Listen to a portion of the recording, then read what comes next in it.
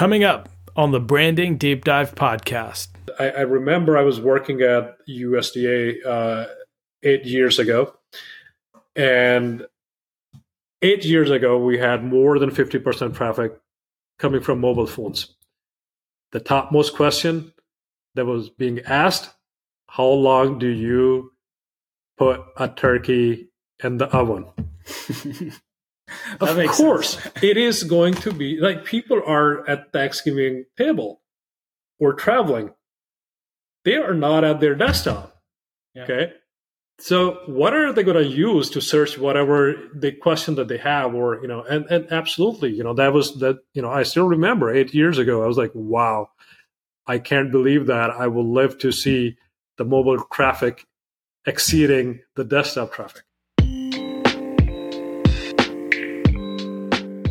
This is Ahmed Chima, and welcome to the Branding Deep Dive podcast. If you're new here, this is a podcast where we have in-depth discussions about what brands are doing well to drive customer loyalty and how you can take those principles and apply them in your own brand. In this episode, we are talking to Atiq, Warraich, who is the Web Program Director at the Department of Energy. He manages a website called energy.gov. You may have heard of it. This site gets about 4.5 million page views every month. Atiq has been in the web space his entire career, and he has helped small one-person businesses all the way up to giant organizations develop their web presence. If you're not sure where to start with web analytics and content management, this episode will definitely help. Now, here's Atiq Warraich.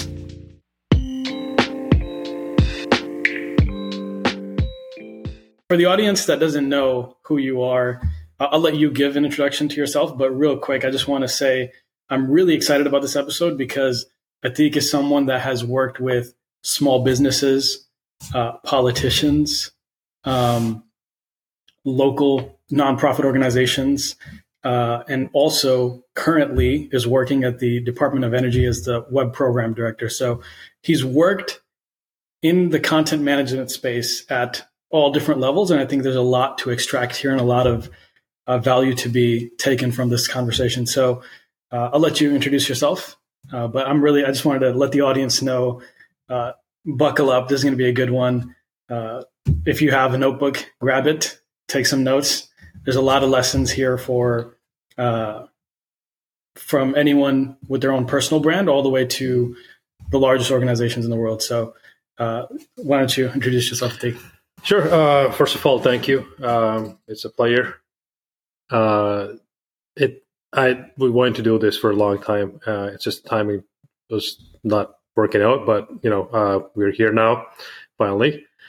So as you mentioned, that I am working at the Department of Energy as the Web Program Director for the past 7 years, and I manage energy.gov website. That is the main public-facing website of the Department of Energy, and I call it my second child. Because I already have a child. So, and it's a coincidence that I started that job about a month after my son was born. So it's not that hard to keep track of like how long I've been managing the website.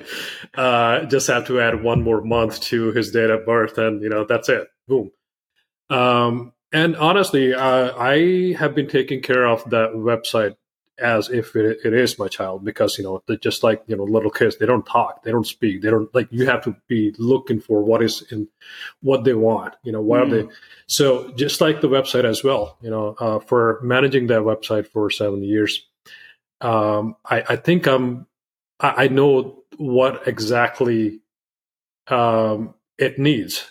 It needs the best infrastructure, a scalable, solid architecture. That doesn't matter how many visitors are on the website, it's not crashing.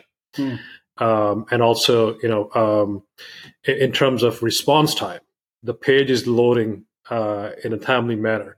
Then the accessibility issues, people with disabilities, and that's, we're talking about Section 508, that's a law, and we have to comply with it. We need to make sure that all the people, regardless of their disabilities, they have access to the same information as people without any disabilities. So all these things I try to make sure that we are serving and providing the information to everyone in a timely manner, in a user friendly manner, like in terms of navigation, branding, and all that. And absolutely, it is a very fast paced environment, and there is no any dull moment any day, any time.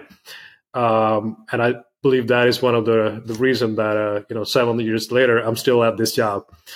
And I was actually just joking with my boss that they make sure that you don't have enough time to apply for another job. It is that kind of like and every day you're learning something. And I think like it's not that if you're learning, that is also your personal career growth is happening at the same time. New technologies, the people that you work with in your team, they bring a lot of knowledge and they share with you. You learn from them. You share with them. So it's been really very exciting environment, and I hope to stay in this role for a really long time because I absolutely love it, and I think I will. It's a great opportunity to share that what does it takes to build teams, an environment where people want to be part of that team and want to grow and excel. So in a nutshell, I've been doing the web development for the last, about 18 years. I started out as a very hardcore developer, coding my way. And, and honestly, I never liked coding much. But in terms of the web development, the user interface, and accessibility, all these kind of things. Like I call myself a jack of all trades, and it helps a lot that in my career I always saw that you have one the above my pay grade people going around and over promising things, and then coming back and making your life miserable. So instead of like, kind of like looking for like, okay, maybe at some point these people will, get their acts together. I was like, I'm going to try to make my way up and, maybe I can do a better job at not over promising. And then, so that has been my strategy as well. Like now, I don't code at all, but I have, as I mentioned, that I've been a very hardcore programmer in my previous life. So I have a very soft corner for the developers. I'm on their side as well as I'm on the management side as well, and the senior executives, making sure that I deliver things in a timely manner, and not make anybody's life miserable by making false promises. Mm-hmm. So you said you started off as a programmer, and then now you're kind of more in, I would say, like a management role, right? So when did that shift? When you started out, were you always working with these content management systems, or is that something that happened later on at some point in your career? Were you always in web content management, or was that a shift that happened at some point? Yep. So what I could recall back in 1999, that is when I started developing websites. There was not such a thing, content management system. It was like everyone has like kind of some idea. But in terms of small businesses, I don't think that they had the technology, they had the IT staff to kind of manage all that. And you need to have good understanding of HTML and CSS to design the website back then. Also, if you wanted to update anything, you still need to know HTML. There's like nothing, you could not update a website without that knowledge, that skill. And throughout my career, that's one of the transitions that I have witnessed myself, that this whole technology evolution from HTML coding, hardcore, very, very convoluted kind of process to very streamlined process where all you need to know is how to type something up in Microsoft Word. and you could be a great storyteller, and you can write blogs and articles and press releases without knowing even a single thing about HTML. So I think that the whole evolution kind of in my career, I was used to work at the Michigan State University. At that time, I was involved into evaluating the content management system. So that is like when I got my hands on like, okay, hey, these are the things that can streamline. So for small businesses, it really doesn't make much sense to at back then, to have a content management system and have all these extra functionality. For them, it's probably easier to have 5-10 pages of HTML, hire somebody who can do the code or update, and be done with it. But when it comes to like bigger organization, medium-sized organization, you have 10-15 people writing blogs and articles, and you want to make sure that there is no stoppage of work. It's like you easily you can bring in people, you can train them, and you can keep the ball rolling. So and it's very difficult to find the developers, and even if you find them, it's very expensive. So I think this whole evolution of content management system, it's been great. And one example I would add, I was used to chase down the content.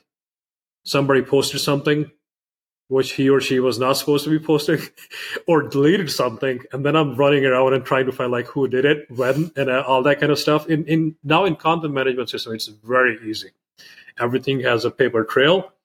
Who logged in, what changes they made, what time they made that, and it easy peasy.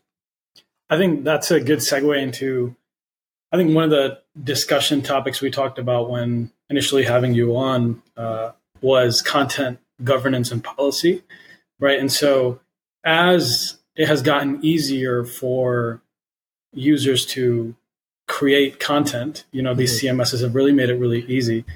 You see an influx of content, right? And just a massive number of pages and PDFs and links on these websites, right? And so I think where you're at right now is probably one of the most organizations that are listening, or most individuals that are listening, probably don't have a website that has as many pages as the Department of Energy, right? Energy.gov. Mm-hmm. And so I think I want to steer the conversation a little bit in that direction, right? So how do you think through, so you kind of mentioned one thing, right? Section 508, you have to make sure everyone has access. And then I guess what I really want to unpack is, as someone that's kind of managing all these pages of information, all this content, how are you thinking through what to keep on, what needs to stay, what needs to go? How do you manage all that? How do you manage all the information? Because that is, what the customers are seeing. That's what your users are actually accessing. So if you could unpack. Sure, this is absolutely great question. So in my current organization, the way things are set up, I absolutely love it that you have each program office. So there is Department of Energy, and then there are different program offices. We have the solar office, the water, renewable, nuclear. There are about 30 different program offices. Now, each program office, we have given them the ownership of their content. So we give them the training in the CMS. We help them navigate, and we build the architecture of the website.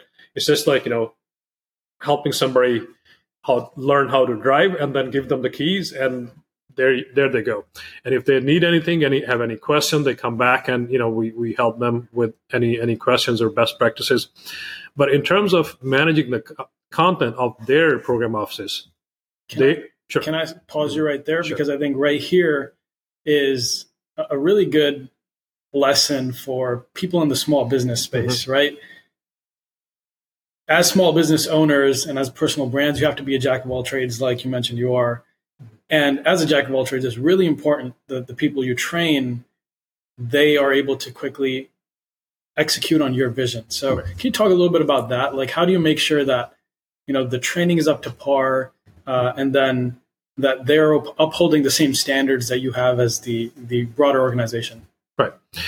So in terms of training, it's we provide training to each and every new user and refreshers on demand as well. And we touch pretty much all aspects of the CMS, all the content types, and also the accessibility as well. There's a separate office who leads the accessibility issues and compliances. In terms of NRG.gov, we partner with them and make sure that we get their feedback and we integrate their feedback into what we need to. And also we use third-party tool as well that scans the website, and then we prioritize that. Okay, well, which are the quick wins here? There might be some things that we can do that can improve the scanning results across the platform, instead of somebody making some changes on their page. But if we make certain pages, all the pages in the Drupal, the content management system that we use, it will be impacted all across the platform. Now, in terms of the way it is set up, I absolutely love it that you have, for the small businesses, once they grow, I have witnesses that they struggle with their content, everything else that is going on, because they're not used to the getting big, and always it's going to be problematic.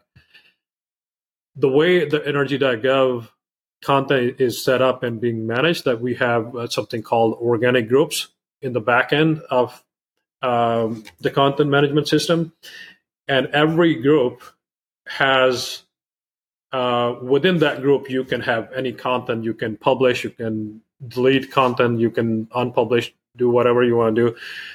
There is no any interference with other groups. So, and also giving them the independence to manage their contents and be responsible as well. So I am huge fan of promoting ownership. Like, even that might be little tiny bitty things that somebody take on the ownership, and just don't keep kicking that to somebody else's plate. And I've seen that, like, anytime that I have seen even one single example where somebody's like, okay, I'm gonna take care of this content type, and that is my responsibility. Podcast, for example, we have somebody in our office, and that he takes the ownership. He does podcasts, and like, there's no any interference. Like, that guy is that guy for the podcast, right? So and same thing with. Sorry, go ahead. No, you're good. I was going to ask. You mentioned something you kind of briefly skimmed over. I think there's a point that I would love to hear your input on. Is sure. That as businesses are scaling from small business to medium business, often one of the first things that gets neglected is their content, right? Their website, because they're so focused on the operation and making sure that things are staying afloat. Right. So I wanted to get your take on, why do you think is it important? First off, is it important to prioritize your content and content management? And then if so, if it is, then why? If it isn't, then why not? Okay. First of all, the website and the content, it is the reflection of the business. And not a lot of time, not nowadays in this day and age, people are not going to go knock at the door or drive by and see, or get inside the shop and look at the catalog. It's always going to be, for the most part, people are going to browse on their phone or on their desktop, look at the website. So I think there should not be any compromise. There shouldn't be even question that, is it going to be, should we compromise on that or not? Any small business, medium business, large business, you have to put a lot of focus on your content, because the reach that you have, it is just incredible. And the image that you would have, if your content is not up to date, I mean, that is not going to go well with the users. I don't think anyone would be interested if there are two products with different prices on somebody's website. I don't know if that might actually be questionable. That this is a legit business that there's different prices for the same product, and it could be somebody just had one page for the product, and the other guy just started a new page, and so all I'm saying, like it just that it could be just inaccurate information, Mm-hmm.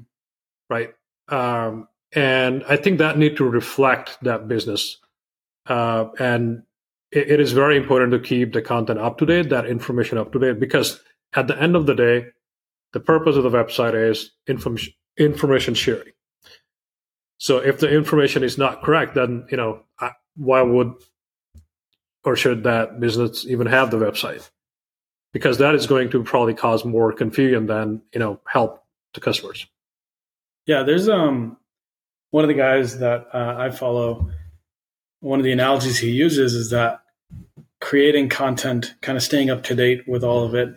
He's actually referring to it in regards to social media, but I think even for your website, if you have a good SEO strategy and you're actually organically reaching people, it's like having 1,000 handshakes every day. Right? Like these page views you're getting through ranking on Google, people are looking for something, and Google is saying, hey, check this business out. Right. And if you're not staying on top of it, like you mentioned, your authority in that space is going to go down and down and down. And then the business that you've built, if you want to ultimately keep scaling it, you need to make sure you have authority in your space. And if you don't, then it's only a matter of time. In this day and age, like you mentioned, that people are more and more. I know you were one of the. I know you mentioned a project you were working on where I think it was one of your past offices that you were at, but you actually transitioned a site that was just desktop. And I think it was when HTML5 was first coming out, and you made a mobile, either as an application or you kind of made a mobile first kind of experience for the website. And so I think that's a very long time ago. I don't know how you remember that, but it's interesting. Yeah, that was I was working at the Federal Election Commission at the time, and that's probably about 12 years ago. And at the time, that this whole like mobile responsive, everyone has their own name, like what do you want to call it. But it was very interesting to be in that race to get your content responsive. And there were some of the data that I was interested in that people during the election, of course, they're looking at like who is raising more money. And I started working on it, and it was I put a lot of my personal time into it, weekends, because I was like this is, I want to get it done. And I showed it to my boss, and he showed it to his boss, and all of a sudden it's a big thing. I was I had a few months, and I was asked to deliver that project within a few months, because they wanted to announce it. And like it was just me working all by myself. And it was the time when you had, even when you Googled, you're not going to find much. And honestly, in my career, that was one of the best things that I enjoyed, not being the sheep and finding something and copying and pasting code. But it was something that you see that, everyone is struggling. Okay, hey, what? Google Maps are not responsive. Like what? Google Maps are not responsive, then what is responsive? And then you find something, and they change their libraries, JavaScript libraries, and then all of a sudden whatever you build is not working the way it was supposed to be working. So being in that group, it was just incredible, and I'm very proud of that work that I built that small portal that was mobile responsive, even though when the rest of the website for the Federal Election Commission was not mobile responsive. But eventually, again, this content management system, these been evolving over the period of time. Now you have Drupal, WordPress, and a lot of other content management system, very sophisticated. And And again, they're the priority is mobile first. And for our project, energy.gov project, it started back in 2011, and the keyword, a lot of focus was on mobile first. Because if something is rendering properly in mobile phones and tablets, it will render fine in the desktop as well. Because a lot of time what happens, and I've been in this web development business for a long time. When it comes to mobile phones or tablets, that's where everything was being compromised. And I think this approach that, okay, mobile first, it helped a lot. Okay, no. Because in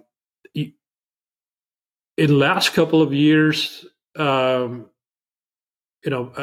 mobile traffic has been almost same as the desktop traffic. And I pretty much live and breathe on Google Analytics as well. At any day I'm working, I have one tab open in Google Analytics, and I'm monitoring the live traffic coming to the website. And I remember I was working at USDA 8 years ago, and 8 years ago we had more than 50% traffic coming from mobile phones. The topmost question that was being asked: how long do you put a turkey in the oven? Of course, it is going to be like people are at Thanksgiving table or traveling. They are not at their desktop. Yeah. Okay. So what are they going to use to search whatever the question that they have, or, and absolutely, I still remember 8 years ago, I was like, wow, I can't believe that I will live to see the mobile traffic exceeding the desktop traffic.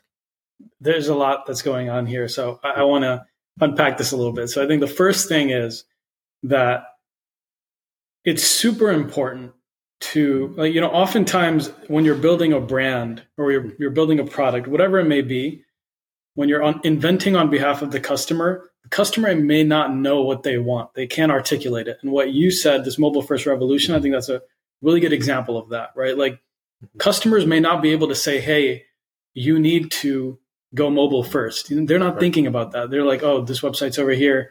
I'm trying it on my phone. It doesn't work good, but whatever, it gets the job done. But then when you show them that, right, then they can't go back, right? Then it's like, oh, like I was missing out on this the whole time. And I think you look at the great brands like the Apples and all these of the world, they're like, I think Amazon's a great example. Like you start with, you make an announcement, we're doing 2-day shipping. Right. Now, if I get a package that's, it takes a week, I'm like, what is this? Right. Before that, it was normal. You know what I mean? Like 2 weeks, 3 weeks, it'll take time. You understood. And you paid $10 for the shipping for a week. Now it's like for free, 2 days, sometimes 1 day. It's like, it's crazy. So I think the branding principle here is that you have to keep pushing on behalf of your customer. Right. And the insight that you're gaining, and I think that's where I want to kind of drive this, is that you're looking at the traffic. You're understanding what people are trying to find. You're seeing the analytics. Where are they coming from? They're coming from their mobile. What are they searching? How do we make this experience better for them? Right. So can you touch on a little bit more on the Google Analytics piece and how for small businesses that are looking to create content, right, or optimize their website, what are you kind of thinking through in that space? What are you looking at in terms? You don't have to go into the super details, but like at a high level, how are you thinking through your content strategy, and what are you looking for as feedback for your website? Right. Sure. So one thing that when I started working at the Department of Energy, I implemented Google Webmaster Tools, and for not a lot of people know that, but you can tap into Google search, and before somebody comes to your website, you can find out exactly what they were searching before they landed to your website.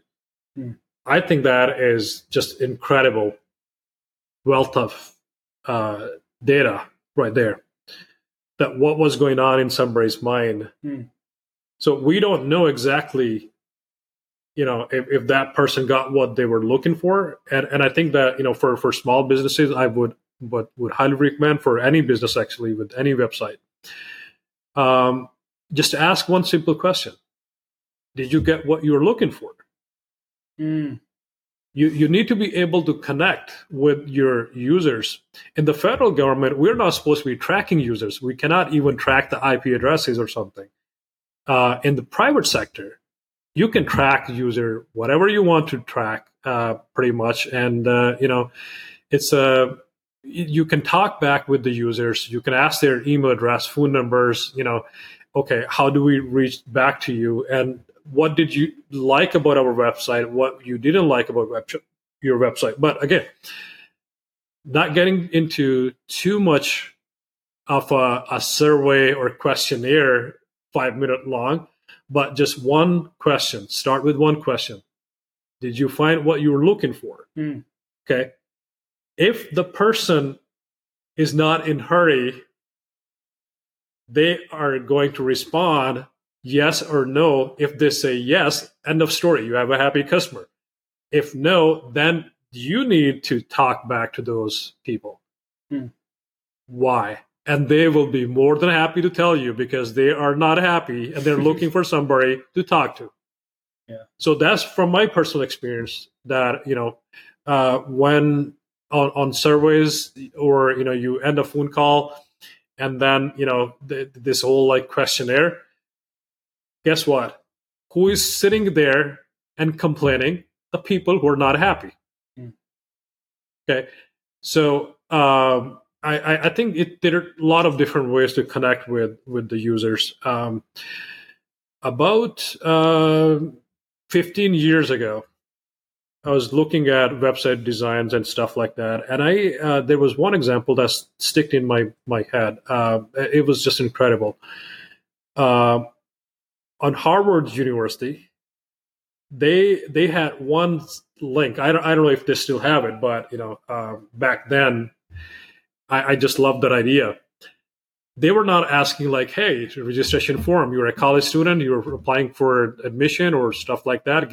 Give us your phone number, blah, blah, blah, and we'll send you the information. What they asked for was one simple link: introduce yourself. And I thought that was incredible. That it's not just, because you don't know who is that person. But when, you can put in there, hey, apply a job here, or, you want to reach out to somebody at the university, or, or you're looking for a job. It could be anyone.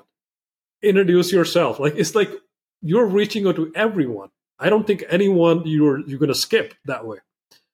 So I think in terms of, again, there are different design, there are different ways to connect with users.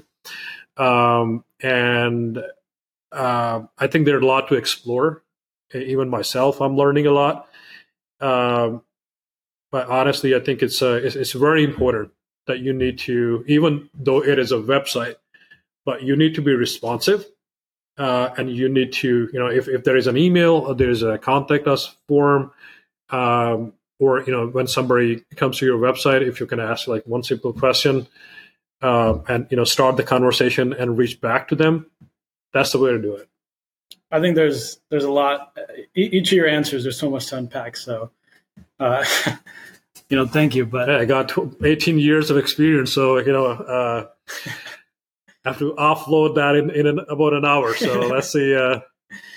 Right. So first thing I want to touch on real quick is that experience that you're saying, just asking, did the user find what they were looking for? That's something that I've seen in grocery stores nowadays too. Like you go to the self-checkout, right?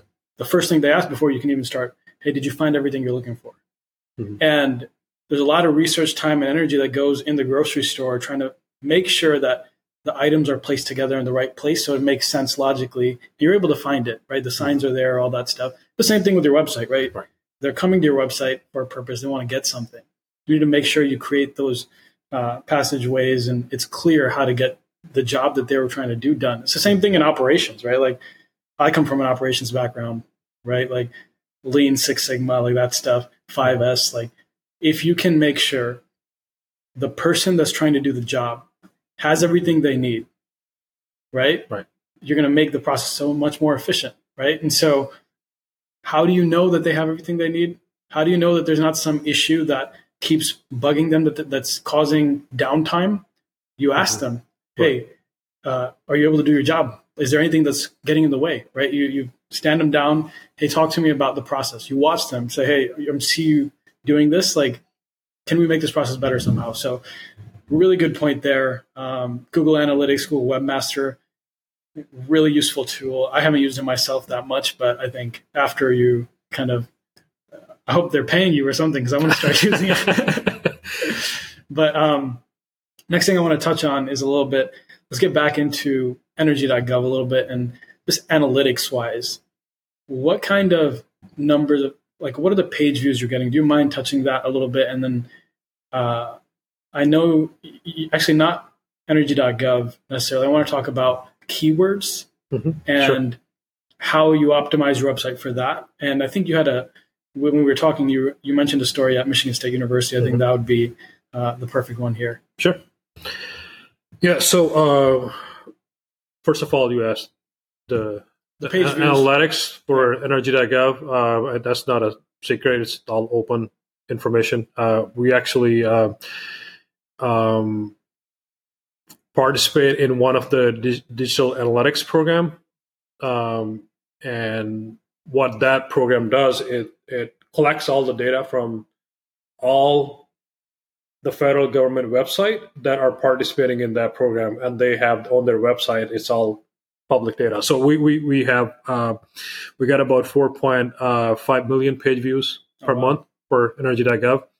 And I think that's slightly more than Branding Deep Dive gets. Right. I mean, it's just honestly, I'm very excited because for the last about five plus years, I have not seen the numbers more than 4.5 million. About 2 months ago, we had 4.7 million page views. So I'm seeing the growth.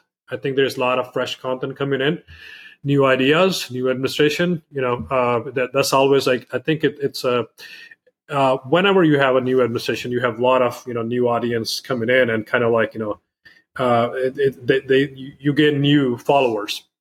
That's normal. The media is also like kind of like energized, like, hey, good or bad, just watching over your shoulder what these people are doing or what these people are not doing. And also, with the new political appointees, a lot of new young staff, and they want to accomplish as much as they can with very short period of time. So I'm very excited. I think we're going to grow, and I'm looking forward to 5 million page views pretty soon. So in terms of keywords, that was a really interesting example that I was working at Michigan State University, and I developed a website that where you could post the research projects. The faculty could post the research project, whatever research they have going on, and they could collect information of the students, whoever is interested in the research work. After a few months, we heard some complaints like, hey, students were like, well, we're not finding any information. This application is just a piece of crap, Mm-hmm. We just, and the faculty, you're like, well, we just wasted all this money because, we're not finding any applicants. What is going on? So what I did, and now this is very important. You always need to dig more into data. You shouldn't just, on the surface, on the face, you make any decision like, okay, well, this application is garbage, or, this project is garbage. You need to dig more into it, like, why is it not working? Okay. And more data you have, better decision you can make, better visibility you would have what is going on. And I was the coder at the time. So here's what I did. Every time somebody is clicking that press button, let's say, for example, somebody is searching for biology or chemistry or just simple keywords like somebody's looking for a internship on campus. Every time they press that button, previously it was just searching through the keywords database and bringing in the project that were matching, right? So what I did, every time they're pressing that button, I was triggering another event that I'm just taking that keyword data and dumping into the database.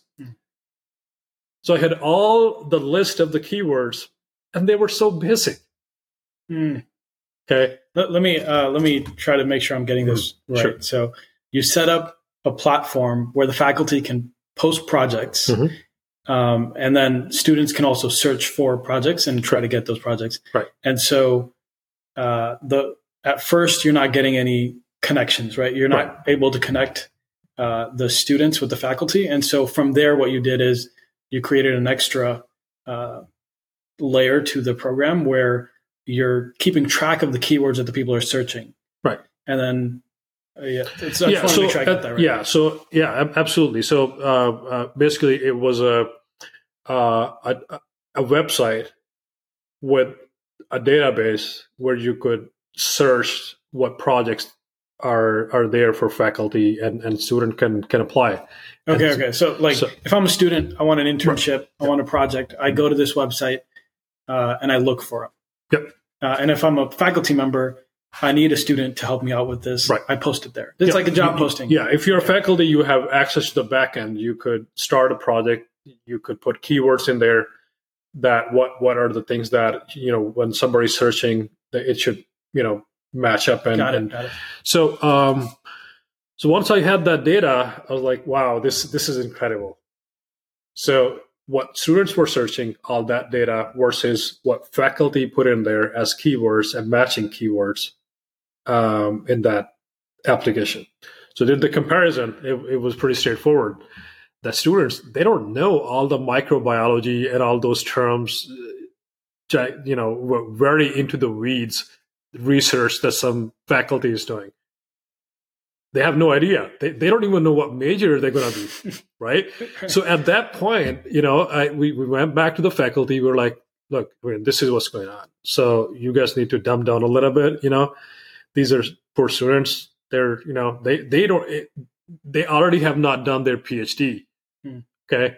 They're fresh college students, sophomores, maybe, just as simple as you can for the keywords, that will be very helpful. Mm-hmm. And once they start updating those keywords, then boom, that project was not killed. And it is actually, it is still to date, Michigan State University is using that project. Oh, wow. It's called venture.msu.edu. So it was like the whole idea was like, venture, so they changed the layout and everything. I'm not honestly sure that if the back end and the coding is still what I put in there, but I have a lot of personal connection with that project. That's really awesome. And I think if we did like a case study somehow of like all the small businesses and all these startups in the world that are creating job postings, I feel like we'd come up with a lot of that, where like these people that are so into the weeds are having difficulty finding people to join their teams. Because why? Because they're talking about the weeds, right? Like they're talking about things that people don't necessarily know. So I think that's a very valuable insight. And I think coming back to the Google Webmaster thing is like, how can you know? Like, you had to create a separate query for it, right? But this Webmaster tool should help you, right? Like if they're coming to your website, why are they coming? Or if they're not coming to your website, what are people actually searching, right? And kind of looking at the data from trends and all that stuff. So I think that's very important. Coming back to Department of Energy, how many? Do you know how many pages you have total? About 150K. Wow. Okay. And then I know you mentioned you have PDFs as well. Yep, a lot of PDF. Sometimes I call it Department of PDF. So. No, jokes aside. I think probably 400 500K PDFs. And PDFs are actually more problematic because the content is buried in the PDF documents. Keeping those up to date, it's just very time consuming. That brings me to my next question, and that is, when you're dealing with content at that scale, right? Like if we're talking about a small business, if I'm talking about my personal website, let's talk about brandingdeepdive.com. We don't even have any articles right now. Let's say we started doing articles, probably 10, 20, 30, max 100 articles. We can go through and find, okay, this is not a good article. This is no longer relevant. This information changed. Need to update this. The policy over here doesn't apply anymore. But with 150,000 pages, 500,000 PDFs, an insane amount of content, right? Like I think most of our listeners are not dealing with that amount of content, but I think there's a lot of important lessons here on how you manage content that got old, content that is no longer relevant, right? Like I'm sure you guys are, you guys are working in policy and government, and so things changing all the time. And so if you could walk the audience through at a high level, how do you actually make sure that the content on your website is up to date and at that scale, right? Like how do you make sure that the users are getting the most relevant information at that time? Yeah, no, this is very challenging. And honestly, I didn't have to deal with this problem at that scale, any of my previous jobs. And it might be that, I've been at this job for too long, 7 years. So you have to clean up, and for the last 3 administration, this has been kind of, you do migrations from one platform to another platform, and it's just like moving, honestly. You pack up your stuff and you go to the new place, and there are some of the boxes always going to be just sitting in there. Okay. And a lot of time, a lot of people don't even open those boxes because they know that, it is going to eat up, their good chunk of summer, the entire summer. They would have to go through each and every single thing. Yeah. And, it's when I moved from Michigan, man, I still have some of those boxes. So I'm not going to lie. So I think I was going to say, it sounds like you're speaking from personal experience. Right. No, I think it's normal process. When you move, it is going to happen, and if you move too much, those boxes, I think it's better to keep them in the box. But anyway, same thing with energy.gov as well. When in 2011 there was major redesign when we started using Drupal, and even back then there was a lot of content. There was, because getting that reviewed from so many different people, my office doesn't produce all that content. It is all 30 plus different program offices. They produce that content. So going back and forth, even the person who might have authored that certain content, blog or press release or something, might not be even at the department anymore. So first you have to find that person. Hey, if that person is still there. After that, if that person is willing to review and get back to you in a timely manner. So we're talking about just one blog. So imagine if you have 150,000 pages and each and every single page you want to get it reviewed, it would be very time consuming. So what I like personally, the way we have dealt with this issue is, I think is really, really interesting, that not getting too much into the weeds, just being flexible, just developing the functionality and giving it back to the program offices, these offices. Like, okay, here's the complete package. It's up to you how much you want to use. So what we were able to do within the content management system, we built functionality where each and every content need to be tagged. So you have different categories. You can tag it as purge. Okay, well, this content, piece of crap, is old, obsolete, get rid of it. Simple.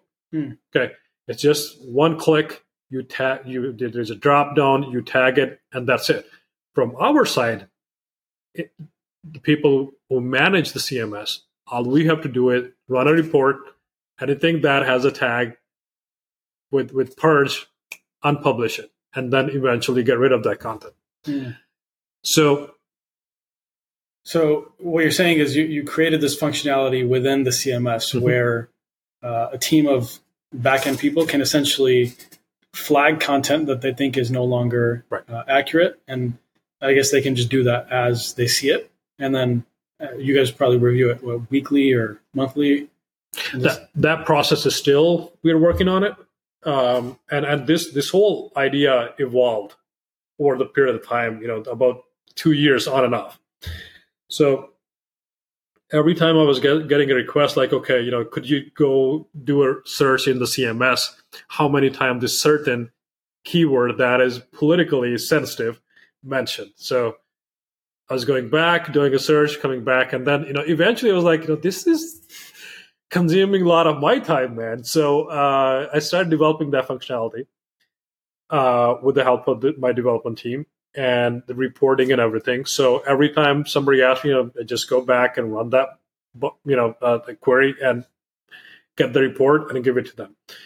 Now, exactly the same way we have the ownership of the content, the people are producing the content. My idea was that, okay, why not give it back to all these 200 plus people so that they can review, they can tag, and they can help us with keeping this content up to date instead of us going after these people. Hey, why is this on the website? Which, of course, we do that. Like, for example, if there's any information that is obsolete and is sensitive and we need to get rid of it, of course, we get rid of it. But I wanted to not just, kick the can down the road, but also make it flexible and streamline the process of keeping the content up to date. So right now, what we're looking into is that the user will not be able to even save the content or publish the content unless they tag it properly within the system, so that it becomes streamlined. And we're going to run this every year, all these reports. And right now we have a 3-year policy.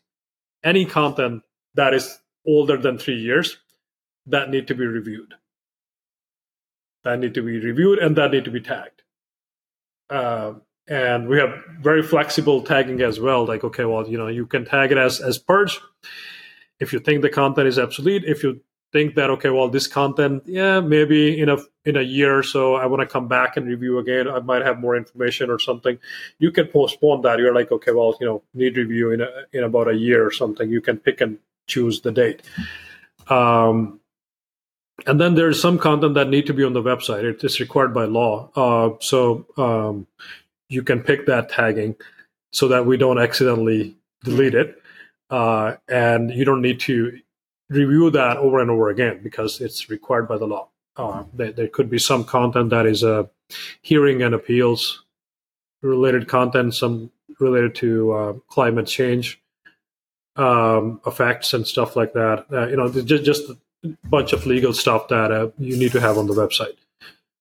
I think real quick, I think there's I think this quote is attributed to Bill Gates, but I'm not sure if this is actually something that he said. But the saying goes that I think he said that I would rather have a lazy person than a hard worker because they'll find the easiest way to get something done. So I think that is what you just described. That's what kind of came into my mind because you're getting these requests. It's taking you a long time. Mm-hmm. You realize it's a waste of your time because you don't know the necessary details, right? And so you're like, how can I offload this off my plate and actually give it to the respective owners and make it easy for them to keep up to date, right? And so for product building, that is a very important lesson is like understand what the problem is, right? And don't just kind of, you can't be a yes man, right? Like, especially if you're going to chart new territory, you can't just be like, oh, someone's asking me to do this. Let me just take a week and, like every time check this one article. You know what I mean? How can I do this at scale? How can I make sure that the people that actually are in charge of this content are also able to flag it, also able to update that. So I think that's really important. And I think it's a good principle to live by.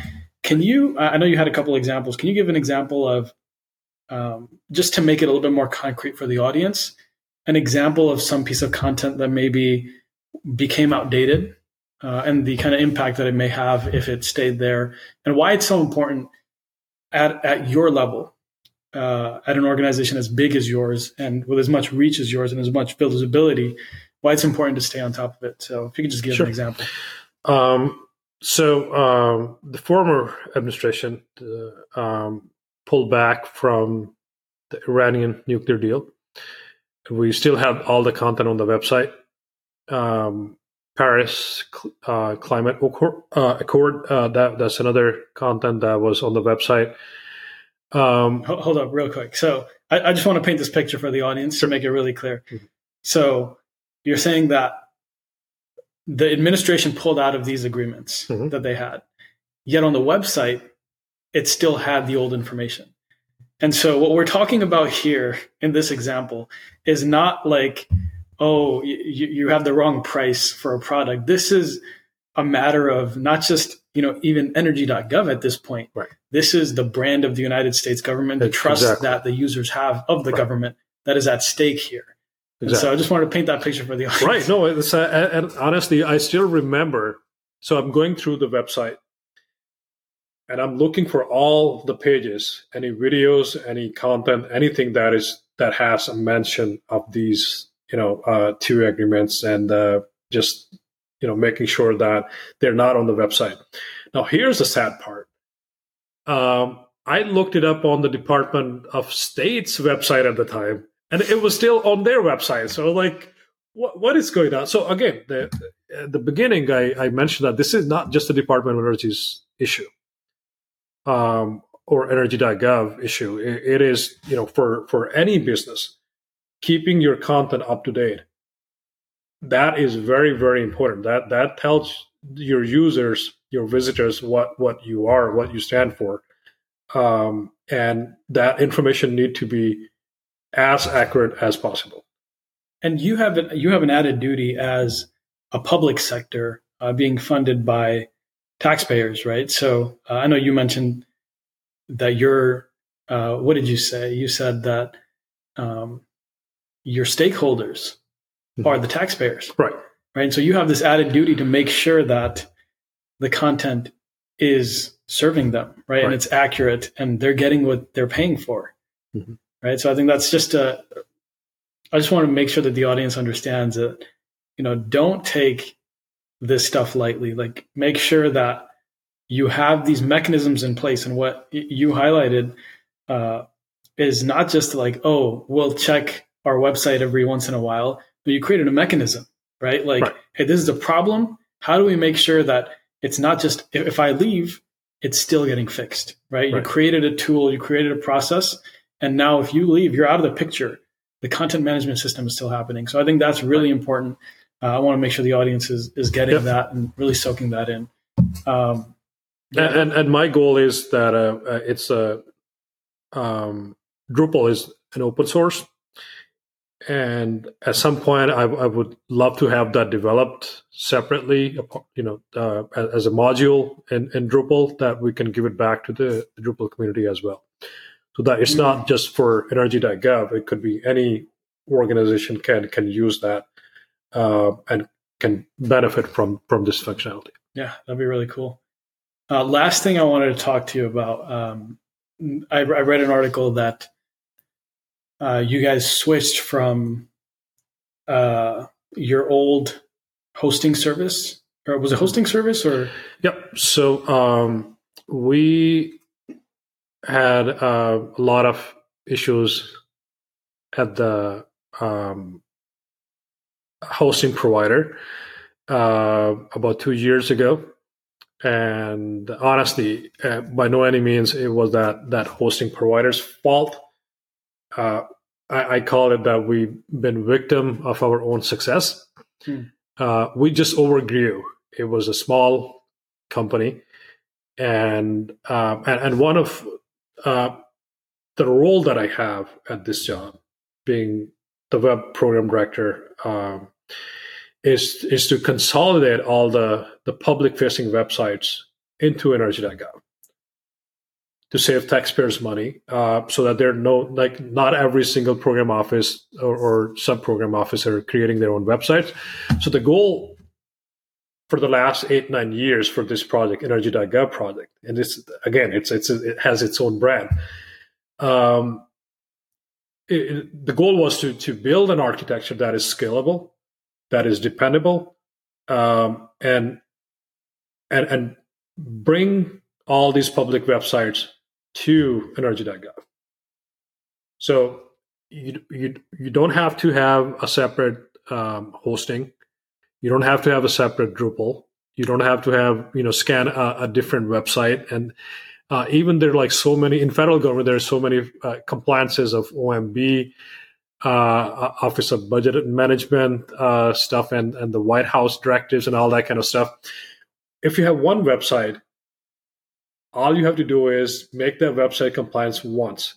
If you have multiple websites, imagine the scanning and making those websites secure. All that cost just explodes. And over the last 7 years, I have been able to consolidate at least 50 websites into energy.gov. So with that, it's been growing. So I looked it up, Google Analytics.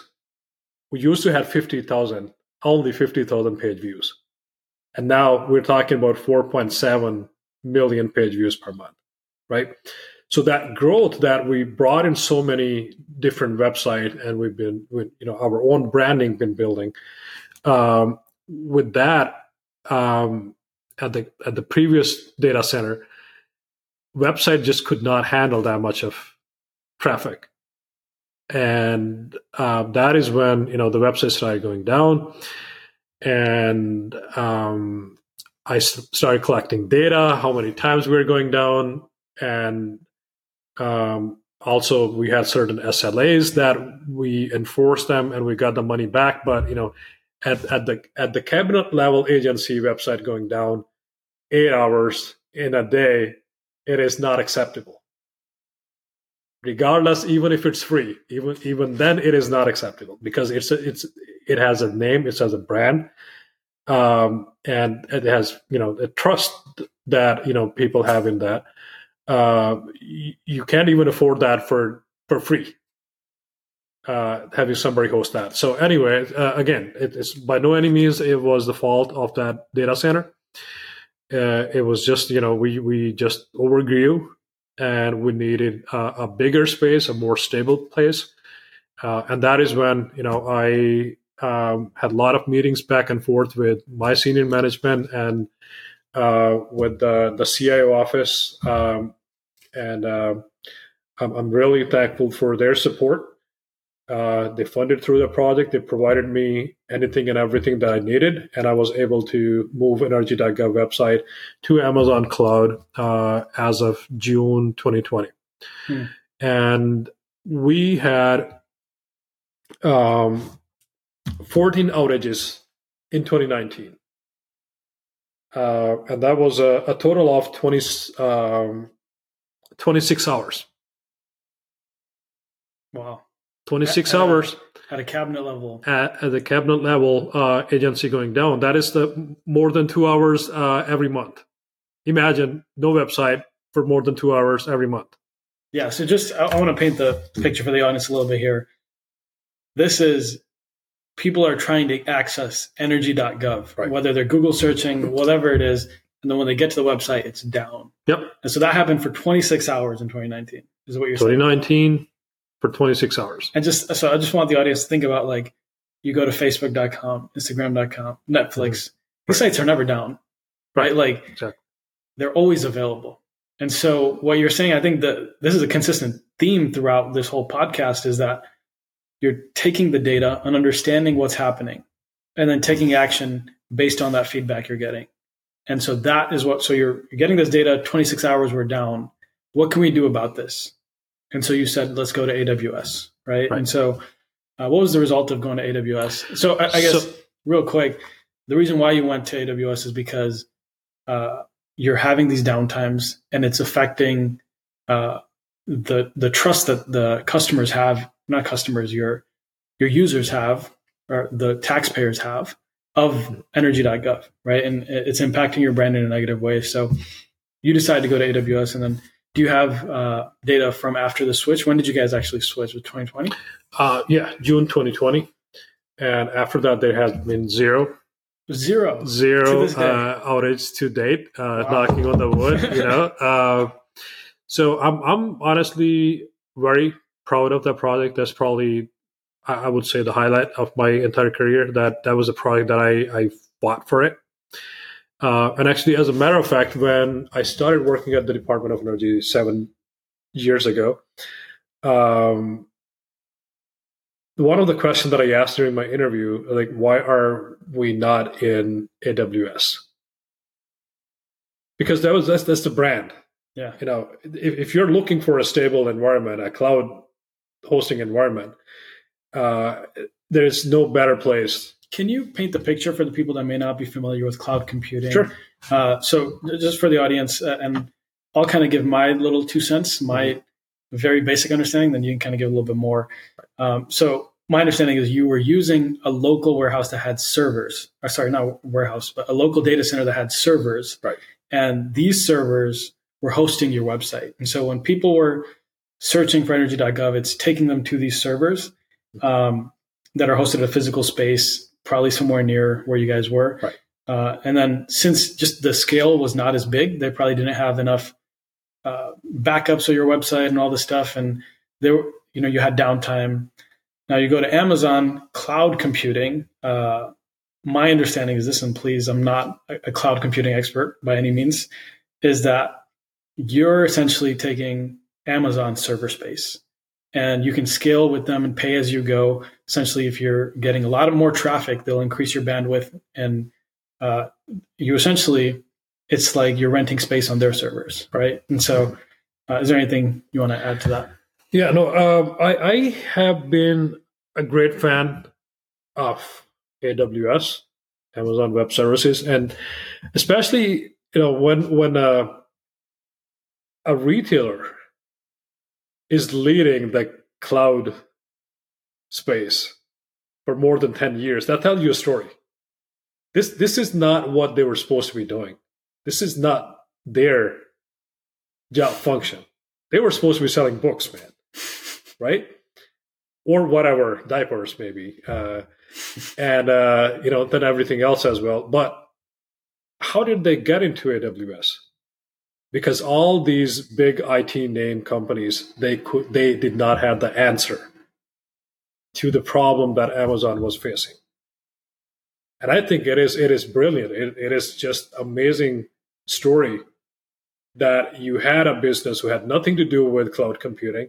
They were like, instead of asking other companies and paying them so much money, they came up with a solution, and now they're leading that space for the last 10 years.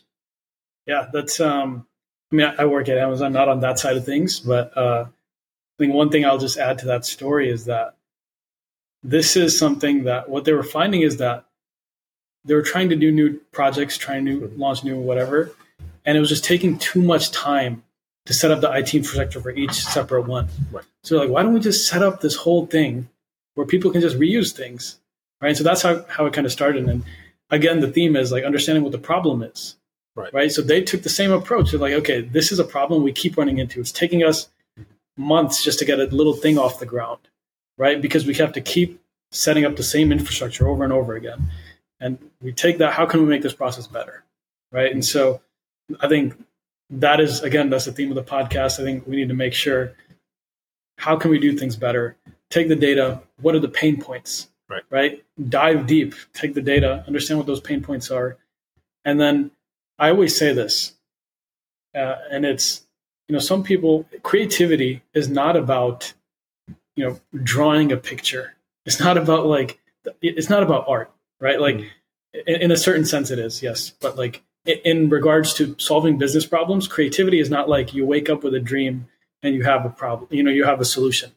It's about understanding at a very deep level what the problem is.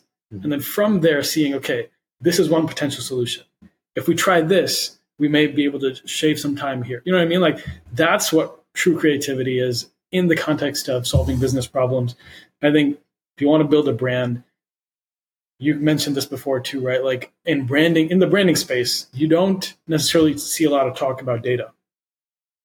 When there should be a lot of talk about data. You should be measuring what people are coming to your website for. You should be looking at the problems that your customers are facing. Like it's all about data, right? It's all like you have to have this mindset where we're constantly taking feedback from our users, our customers, our clients, whatever it may be, and improving that process. So thanks again for that wonderful theme of the podcast.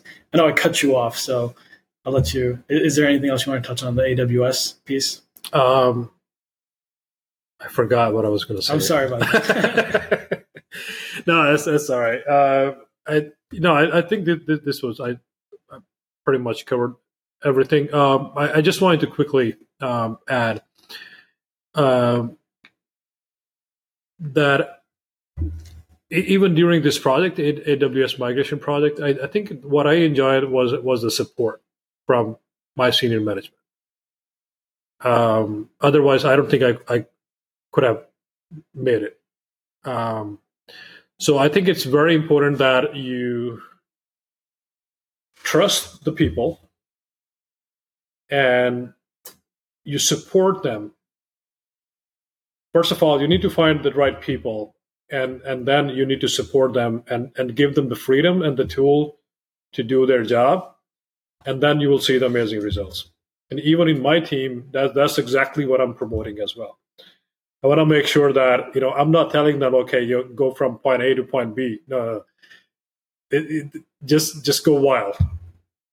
And let's see what you can come up with. And a lot of time I see really surprising results. Because I'm not restricting them to what my vision is or the limitations of my vision is. Because I'm not doing 8 hours a day, 9 hours a day of somebody else's job on my team. I have this bigger picture, but the everyone else are doing their part. So let's see, for example, if I'm telling them, dictating them, I think that's not very productive.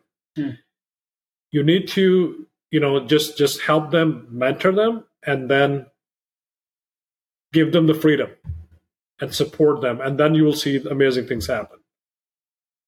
If I were to summarize that, I would say you need to teach them how to find the problems and build those solutions, and then be there to support those solutions, right? So I think a lot of times the problem may be that when we're talking about training, it's not that they need the technical know-how. It's that we need to make sure that the people on our team are thinking the way we're thinking in respect to, hey, I see this problem on the website. Hey, there's this problem. How do I come up with a solution that can be scaled to the whole organization, right? Like getting them to think like that is super important. And putting mechanism and getting them to think about mechanisms, right? Like not just, hey, like, let me fix this. Think bigger, right? Like, how do you fix this? Like you gave a good example, like, hey, we want to give this back to the Drupal community, right? Like, how do we fix this? There's a problem we're facing. And if we're facing this problem, another sector of the government is probably facing it too, right? Another cabinet organization is probably facing it. So how do we scale this and give it back to everyone else, right? And so I think that's kind of where the big picture thinking really comes in. Atiq, thank you so much. It's been a wonderful experience. I've learned a lot in this episode. I know I probably should have kept more quiet and let you speak, but I just I get a little bit excited. So sorry about that. All right, no worries. Thank you. Really appreciate your time. And it was I think we should do this more often. Absolutely. Would love to have you back on anytime. Last thing we do, this is a tradition of the Branding Deep Dive podcast, is the last question is always, what is your favorite brand? Apple. Apple? Why is that? because I think Apple taught me what brand loyalty is. And I shared this example with you that I've been using Apple for last 15 years. I had iPhone 4, I believe. That's, or maybe 3. I don't even remember all those. And I don't remember the Apple phone had antenna problems. Like you're making a call and all of a sudden the call drops. So I was like really frustrated. I was like, really? The main function of the phone is to make a call. If the phone cannot make a call, doesn't matter what it does, man. That's the basic function. That's why the phone was built, right? No. Like you're making a call, all of a sudden, maybe getting directions or something very important, and boom. Apple's kept complaining that, no, this is the wireless company, and the wireless company, no, it's Apple. But anyway, long story short, I don't think that a lot of people dropped. I did not drop, okay? So you were having connectivity issues. Exactly. And you're thinking to yourself, what? This is the main function of the phone. It's like, and yet you didn't. I'm frustrated. I'm not liking Apple anymore, but I still have it. I'm not looking to switch to something else. Okay. So even then, I didn't get the whole picture. Okay. Like what is going on? What is loyalty, brand loyalty, customer loyalty? And then one day, one of my friends who teaches at Ohio University, he's an assistant professor there. I visited his house, and he was like, "Hey, Atiq, look, my phone does this. It does tethering and 50 other things and blah blah blah." I was like, "Aha! See, this is called brand loyalty." I am satisfied, even though the calls are dropping, whatever is going on. I'm not like, okay, look what it does, man. So I think that is where Apple has so strong branding and customer loyalty. It is just amazing, and that is one of the reasons I love Apple products. Anything that I have bought, the people just they make fun of me that why I still have iPhone SE 6 years later when there is 12 Pro now, and I have same Mac Air for last 7 years. I don't think that any laptop I had that was not Apple and I had it for more than 2 years without it struggling, the processor struggling and making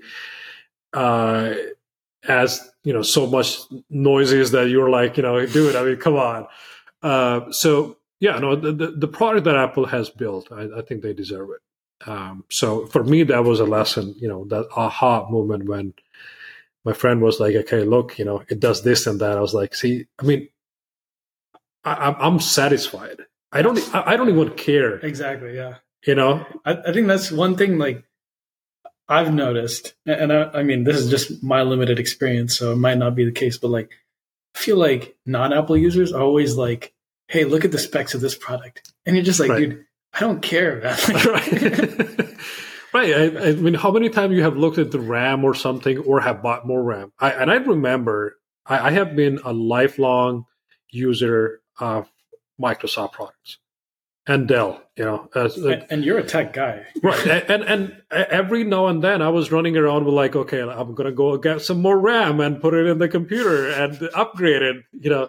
7 years, man. I'm using Mac Air, and my son been using for his school online. I call it Zoom school, for a year, and he pounded, like depending on the day and and his mood. A 7-year-old, doesn't know that, if it's, just stuck or taking some time to load, like they just want everything to show up right away. And that thing is still working. No issues there. No any compromise on the speed. The response time, it boosts like, as if it was brand new, as if I bought just yesterday. So I think that they build incredible products, and they deserve it. Yeah, awesome. Love it. Thanks again for coming on. Sure. Looking forward to doing this again soon.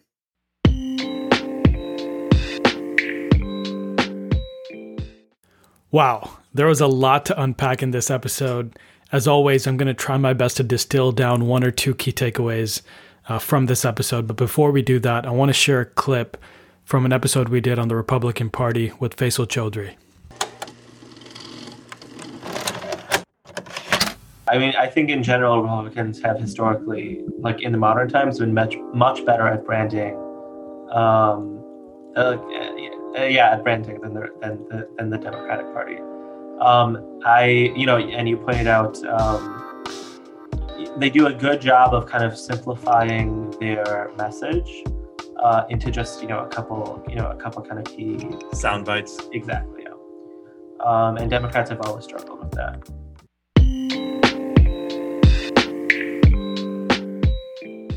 If you enjoyed this deep dive on content management, I'm sure you'll also enjoy the deep dive on the Republican Party.